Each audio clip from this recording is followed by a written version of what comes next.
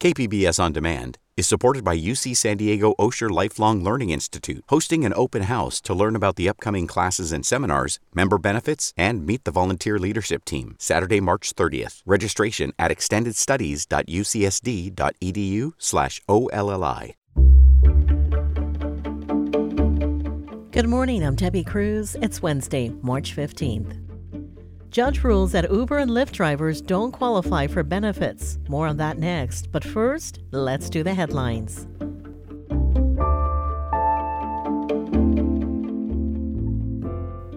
County officials are moving forward with plans to tax cannabis businesses in unincorporated areas. Voters approved Measure A, the cannabis business tax, last year, and yesterday county supervisors voted to adopt an initial framework. It calls for taxing retail dispensary sales and distribution at 2%, while growing operations could be charged up to $7 per square foot. A final vote will be taken next month, and if passed, the taxes go into effect in July. The City of San Diego's ambulance provider is facing more fines for not meeting response times. Felk has been fined in the past, and the Fire Rescue Department is hitting them with another $1.2 million in penalties. That's for not meeting some response times during the last 3 months of last year. The update is being presented to the City Council's Public Safety Committee today. At the meeting, fire officials will also share more details on their plan to take more control of the city's emergency medical services. It's expected to continue raining off and on throughout the county today. Heavy storms always present a flooding risk for San Diego's low-lying areas like Mission Valley. First responders are reminding residents never to drive through standing water or around road closure signs. The city does have sandbags available at a number of recreation centers, but the actual sand is not included. From KPBS, you're listening to San Diego News Now. Stay with me for more of the local news you need.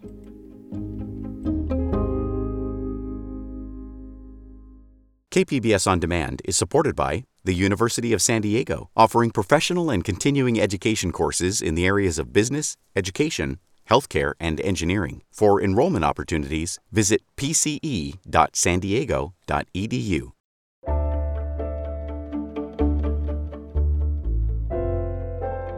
Rideshare companies are celebrating a court ruling that upholds Prop 22. That's a 2020 measure that lets their drivers be classified as independent contractors.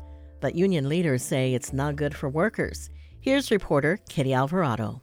Rideshare and delivery companies like Uber and Lyft poured millions into the Prop 22 campaign. They threatened to leave the state if it didn't pass, saying it would be impossible to do business in California. Uber's chief legal officer said the ruling is a victory and they're pleased the court respected the will of the people. Prop 22 was the response to Assembly Bill 5, which required companies to classify rideshare drivers as employees with benefits. We were devastated on behalf of workers throughout California. Former Assemblywoman Lorena Gonzalez Fletcher wrote AB 5, but now she's the leader of the California Labor Federation. She's disappointed with the ruling. The appeals court decided to stand with powerful corporations like Uber and Lyft over the needs of everyday workers. The Service Employees International Union is expected to appeal the ruling to the state Supreme Court.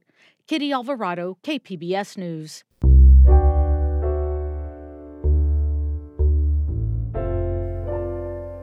The county's DA's office is going to develop an app that lets social workers more quickly connect unhoused people to shelters.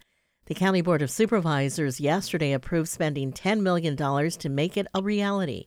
The DA's office says currently there's nothing in place to let social workers know in real time where shelter beds are available. The app is trying to change that. It's akin to hotel booking apps, letting workers know where available beds are and what services are available. Homeless advocate Michael McConnell says it's a good idea, but doubts that it would do anything to solve the homeless crisis. Unfortunately, this is almost the cart before the horse. We don't have those resources to actually fill up with the live bodies. I'm not sure how technology is going to magically make that appear. The app is expected to be ready in 6 months. The collapse of Silicon Valley Bank continues to impact the industry with a new lack of trust from depositors everywhere. Reporter MG Perez talked with San Diegans about what they thought about the bank's failure. Every weekday, there is a lunchtime rush of customers at ATMs across the business area near UTC in La Jolla. Most people we talked with are very aware of the Silicon Valley Bank failure, and they're concerned, even if they are not customers at that bank. That tells you they're over-leveraged and there's no oversight. So the people ultimately pay and the politicians do their thing. You know, it's a possibility that I'm not able to get it out. I mean, it's only $36, but I mean, just the thought that I may not be able to get it out based on what the bank is doing with my money. Unlike the 2008 financial collapse, this government bailout is for depositors to get back their money and not the banks themselves. MG Perez, KPBS News.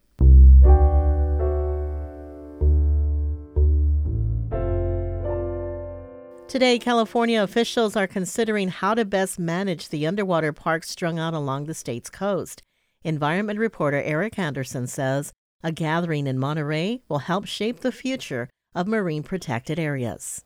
Officials were looking for ways to revitalize California's underwater habitats and fisheries at the end of last century.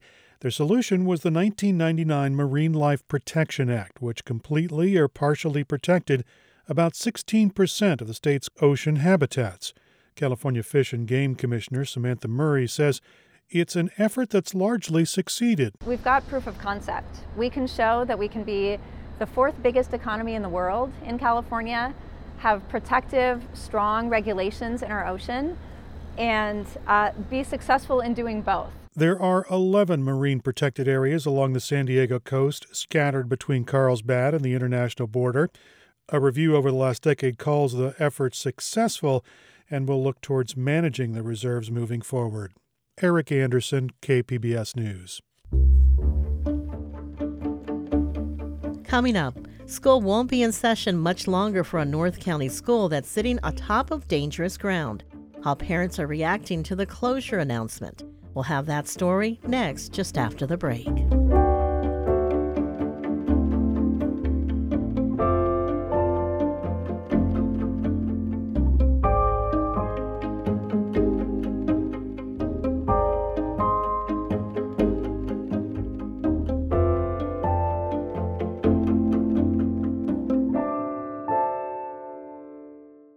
KPBS On Demand is supported by the San Diego County Toyota dealers, whose commitment to customers extends to giving back to the community and who are proud to support the City of San Diego lifeguards with their important role of keeping our beaches safe. Toyota, let's go places.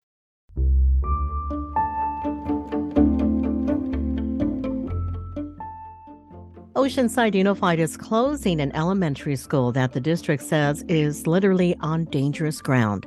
The decision to close Reynolds Elementary came at a special school board meeting Monday night. Parents pleaded to keep the school open, but the board decided otherwise. This was the reaction from parents right after the vote to close the school. You guys are fired!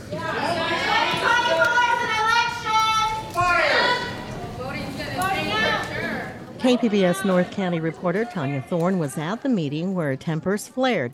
She joins me now. Thanks for having me, Debbie. Tanya, let's start with why the board wanted to close Reynolds. Sure. So the decision to close Reynolds came after engineers discovered soil liquefaction happening underneath the school. So this one was a new one for me. Soil liquefaction is something that happens if an earthquake is to occur. So the jolt of the quake per se makes the soil act like liquid and get weaker, which could then cause any buildings to sink. So engineers discovered this happening underneath Reynolds while conducting some tests required for the modernization project that it was undergoing. And, parents heard of the news before the full report was released and were very upset. In protest, many parents kept their kids home from school last week and rallied in front of the district offices. That same evening on Friday, the district released the full 176-page report. And now this isn't an easy to read report, right? Lots of terminology and geological terms. So some parents felt that about 3 days' time wasn't enough to make a decision on the closure. Here is a dad named John who was at the meeting last night and said he wanted more time to review the report. There are independent scientists within this community that would like to go through every single last bit of that report. You guys are rushing this decision.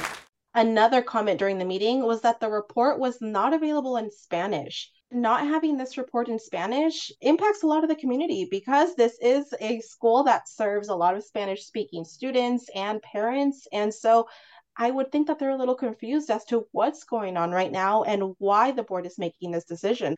Tanya, I heard this is not the first time Reynolds has been threatened with closure, is it? This isn't the first time, and that's part of the reason why parents are so upset and honestly growing suspicious of the school district. Parents feel that the district is ultimately wanting to sell this property. The school board had considered closing it in 2021 as a cost-cutting budget measure, but parents spoke up and protested. The board then decided to renovate Reynolds, but now that they've discovered the soil liquefaction, it's being closed.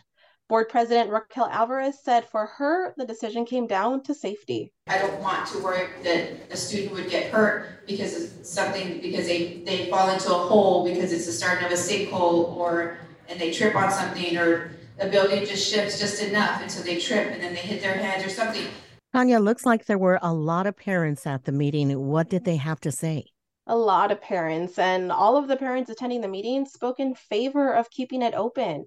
They love their school and their community, and some of the concerns voiced were the mental health impact this closure is going to bring to the students after just gaining a little bit of normalcy, right? Following COVID and virtual learning. Other parents spoke about the programs offered at Reynolds, like their dual immersion program, where they learn in English and Spanish, and now they're bilingual thanks to that program. And many parents honestly just asking for time, one more school year to walk their kids through this, to research where they want to send their kids, and for many to figure out transportation and after school programs. What kind of time frame are we looking at? How soon will the school be closed? The closure won't happen until this school year ends, so June. So the question now, what's next? What's next? Well, I don't think anybody really knows, but there is another special board meeting on March 23rd where the board is going to talk about the plans to relocate staff and students and what is next. Tanya, thanks for breaking it all down for us. I've been speaking with reporter Tanya Thorne. Thank you, Debbie. That's it for the podcast today. As always, you can find more San Diego news online at kpbs.org. I'm Debbie Cruz. Thanks for listening and have a great Wednesday.